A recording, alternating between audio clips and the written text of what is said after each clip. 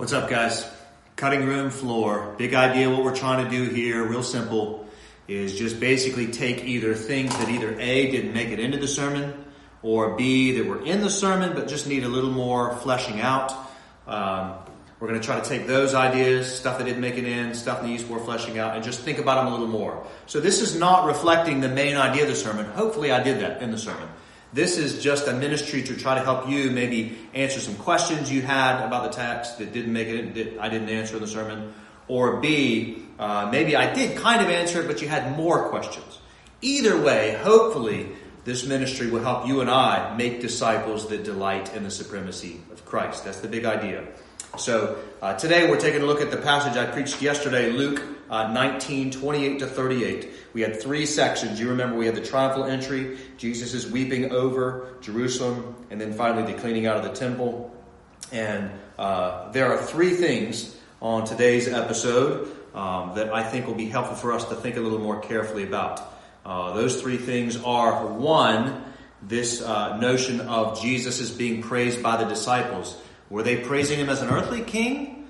Or did they know that he was a heavenly king? You didn't really, Nathan, you didn't really represent that as much. And the second thing is this notion of their singing or their praising peace in heaven. Why does it say peace in heaven? And then thirdly, I want to think about that because you did not know the time of your visitation. What are those three things? What's the visitation exactly that Jesus is condemning them over? All right, let's go to the first one. First one is this notion of the praises of the multitude of the disciples. If you look in verse 37, it says, as he was drawing near already the way down the Mount of Olives, so he's on the donkey, he's coming down, coat's going down. I've always wondered why it's not Coat Sunday instead of Palm Sunday, since coats are in all of the counts, but not palm. Anyway, Coat Sunday, Palm Sunday, coming down, and it says in verse 37, the whole multitude of his disciples began to rejoice and praise God with a loud voice for all the mighty works that they had seen. Now, if you're used to the kind of teaching that I am, more often than not, when that passage is read and explained, it is explained to us in such a way as to have us see that these disciples didn't understand what they were praising. They thought that this was an earthly king. That's why they were praising him, and they misunderstood it. I think we could probably get there from other passages, other Gospels, maybe Matthew in particular. And it's certainly true that the disciples often misunderstood Jesus' kingship. I think that's true. I think we've seen that even in Luke more recently. But you'll notice in the sermon yesterday, I didn't really represent that position on the triumphal entry. I went ahead and gave way and even called us to join in the praises of the disciples. Instead of saying, no, they didn't understand. They were thinking he was an earthly king. Again, I think that's probably true. But what I'm trying to do in the sermon is I'm trying to reflect the point of the author. What does the author mean to teach us? And what I believe that Luke did and does for us is seen in verse 40. So if you remember yesterday, I said that we need to enter into those praises, that those praises were correct, that he is the King of peace and he's bringing glory in the highest and peace in heaven. And I represented it positively. And the way I got there again was by verse 40. When the Pharisees told Jesus to tell his disciples to stop praising him, Jesus' response was, I tell you, if these were silent, the very stones would cry out. I interpreted that to mean that Jesus was saying what the disciples were doing was correct. That they should have been praising him as the blessed King that comes in the name of the Lord, peace in heaven and glory in the highest. It sounds like Jesus is saying, yeah, that's right. Luke means to interpret, that's correct. And we too need to do that. And so there is not, at least in this piece, I think we can get there in other pieces, in this portion of the text, I don't think Luke wants us to understand the disciples miss it. They think he's an earthly king. But instead, I think Luke means to properly teach us to enter into the praises and not be considering the fact that the disciples misunderstood him. I do think they misunderstood him, but I do think Luke wants us to see that we should enter into the praises of those disciples. They were properly praising him. And again, I got that from verse 40, where Jesus was saying, if they shut up, the rocks will do it. That's the first thing. The second thing is this notion of the peace in heaven. When they were singing in verse 38, "Blessed is the King who comes in the name of the Lord, peace in heaven and glory in the highest." Why are they saying that? Now, if you remember, that's a quotation from Psalm 118, verse 26. But why are they saying peace in heaven? Why wouldn't they see peace in heaven on an earth? Or, what is it about them seeing Jesus coming in that's going to bring peace in heaven? Isn't peace already in heaven? Well, there's three ways that scholars interpret this peace in heaven as to why they're quoting Psalm 118. One option, they're all kind of related. You'll notice these things are related. The first option as to why they're praising for peace in heaven is, one, they mean to say what their interpretation of peace is what he's about to do is secure for us all the benefits of what Christians have in heaven right now. The kind of benefits that you and I have today, that was the peace that they were referencing. They were praising Jesus as the King that would secure our peace before the throne of God in heaven now. Maybe? Option two is the peace in heaven is that God is reconciling himself to humanity and reasserting his rule on the earth. That's option two. The peace in heaven is that God is now coming down to tabernacle with man, and he's going to secure salvation so as to regain heaven on earth.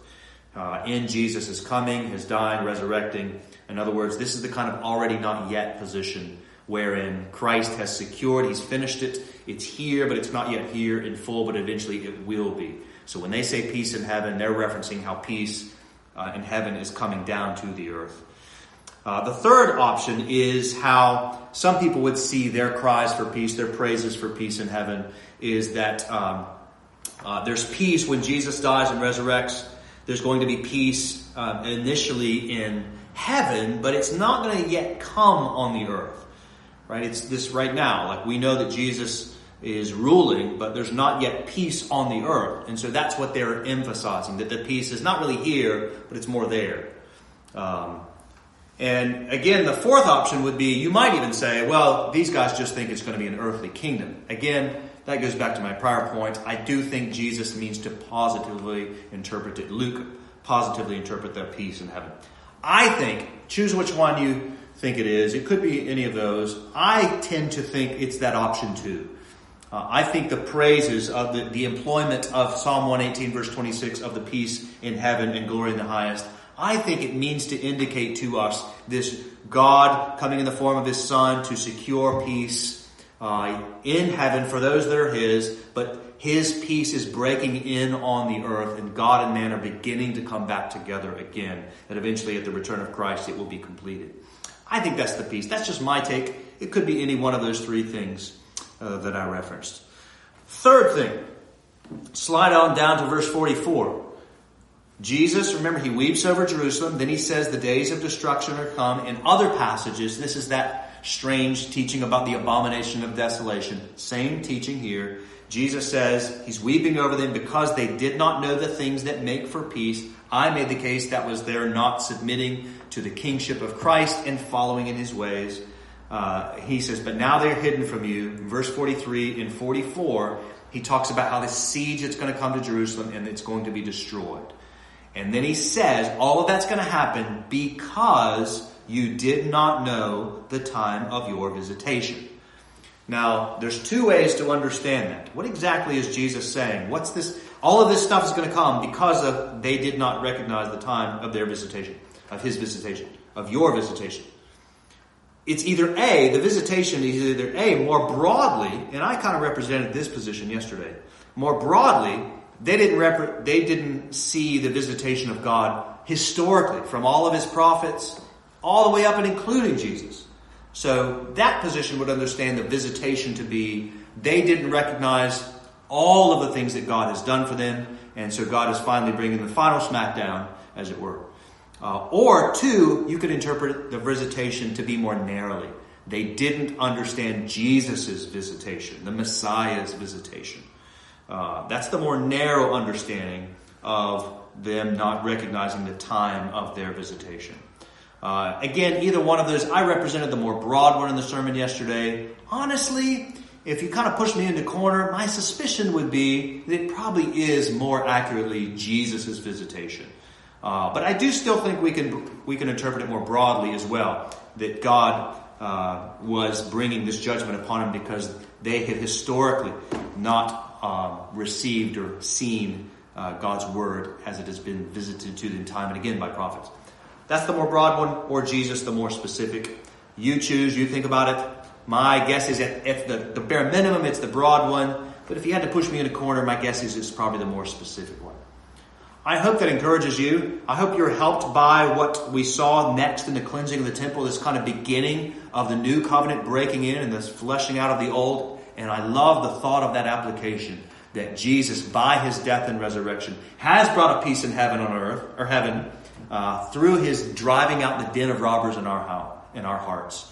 And so may we hang on every word of his, because he himself is our peace.